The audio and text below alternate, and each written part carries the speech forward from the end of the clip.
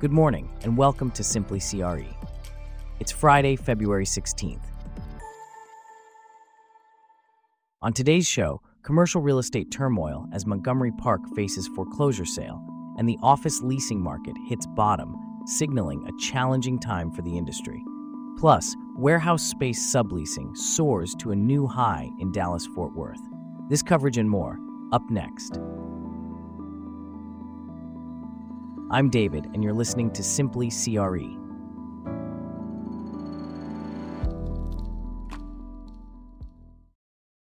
We start off with a development that has sent shockwaves through the commercial real estate sector. Montgomery Park, a landmark office building in northwest Portland, has been sold at a foreclosure auction for a mere $37.7 million. This is a stark contrast to its 2019 sale price of $255 million, highlighting the turbulent state of Portland's commercial real estate market. Here to discuss this further is Celeste, a correspondent for Simply CRE. Can you tell us more about this surprising turn of events? Certainly, David. The sale of Montgomery Park at such a drastically reduced price is indicative of the current predicament many building owners in Portland's commercial real estate market find themselves in.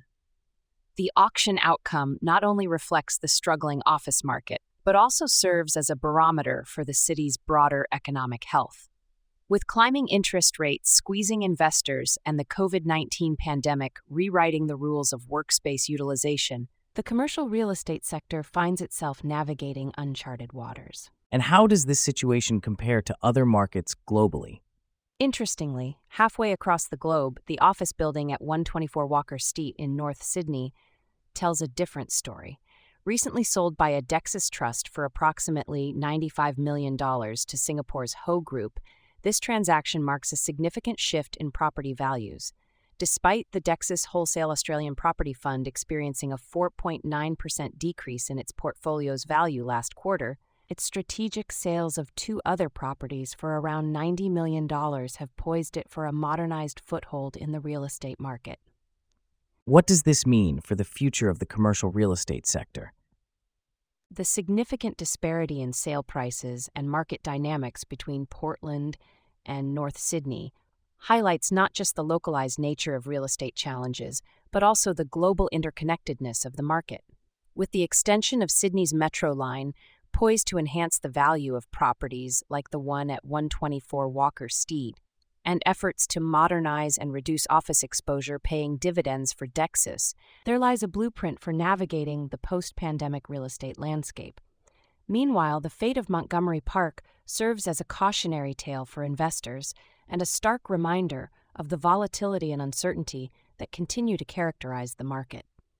So, it's a tale of two cities with contrasting fortunes in the commercial real estate sector. Indeed, David.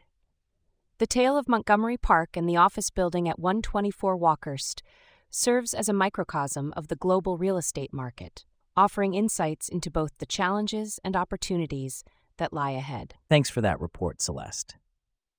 Now, shifting gears to the commercial real estate sector, particularly office leasing, which has been a point of concern in both the United States and Europe.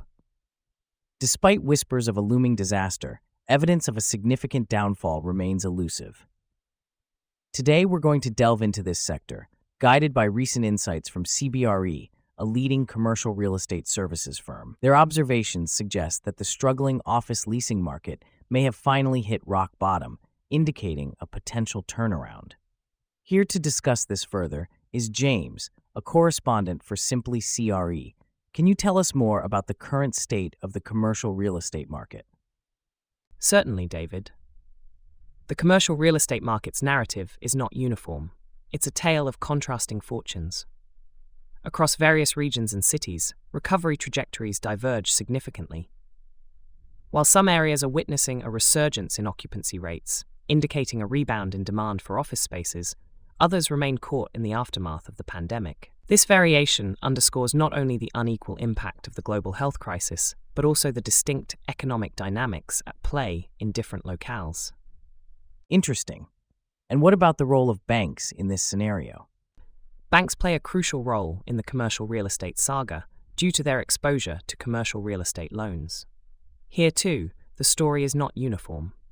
Some banks have emerged with relatively low exposure, a testament to cautious lending practices and perhaps foresight into the sector's volatility.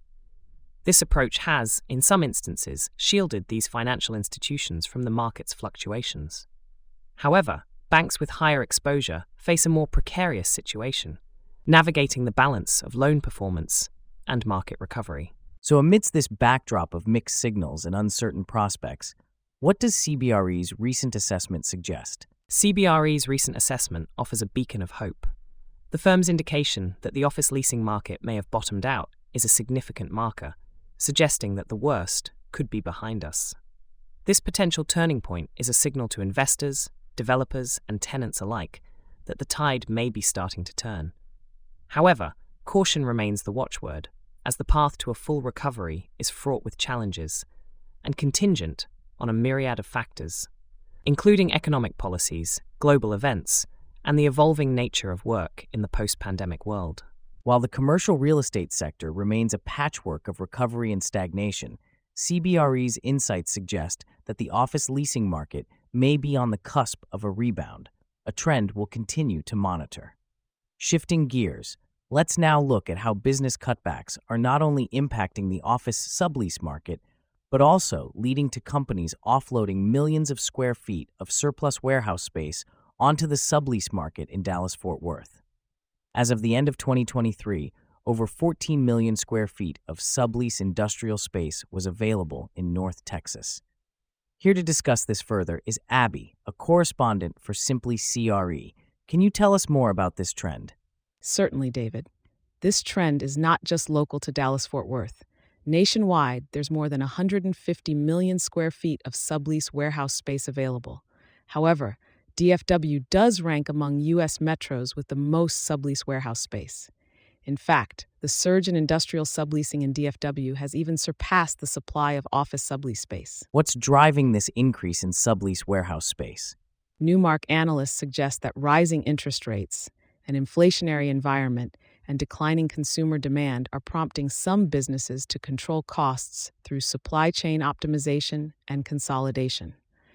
This includes putting excess or underutilized space up for sublease. The rate at which subleases were added to the market has accelerated since the second half of 2022. And what about the overall availability of warehouse space in DFW? In addition to the sublease warehouse space, another 69 million square feet of DFW warehouse space was vacant at the end of 2023, according to Avison Young. However, it's worth noting that businesses net leased more than 28 million square feet of North Texas warehouse space last year.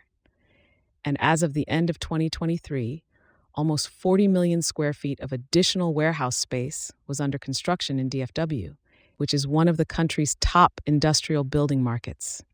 Has there been a change in demand for warehouse space? Yes, there has been a cooling in demand for warehouse space across the country in the last year. This comes after companies expanded their distribution footprint during the pandemic. However, the current surplus of warehouse space in the sublease market could provide opportunities for businesses looking for cost-effective solutions. Thanks for the insights, Abby. Now, let's shift our focus to the ever-changing world of commercial real estate, where CBRE Group Inc. stands out as a symbol of resilience and growth, even amidst economic challenges. The global leader in real estate services and investment recently revealed its financial achievements for the fourth quarter of 2023, showing profit growth across its diverse business segments. Here to delve deeper into this is Michael, a correspondent for Simply CRE. So Michael, how did CBRE manage to navigate through the challenges of 2023? Well, David, CBRE's journey through 2023 can be described as navigating through a storm with unwavering determination. Despite the challenges that shadowed the commercial real estate sector throughout the year, CBRE reported a substantial increase in operating profit across its three main segments: advisory services, global workplace solutions, and real estate investments. This achievement speaks volumes about the company's ability to adapt, innovate, and forge ahead, even when faced with market-driven revenue declines. That's impressive. And what about CBRE's stock performance? The financial results of Q4 2023 underscore CBRE's strategic acumen with a notable breakout in its stock performance.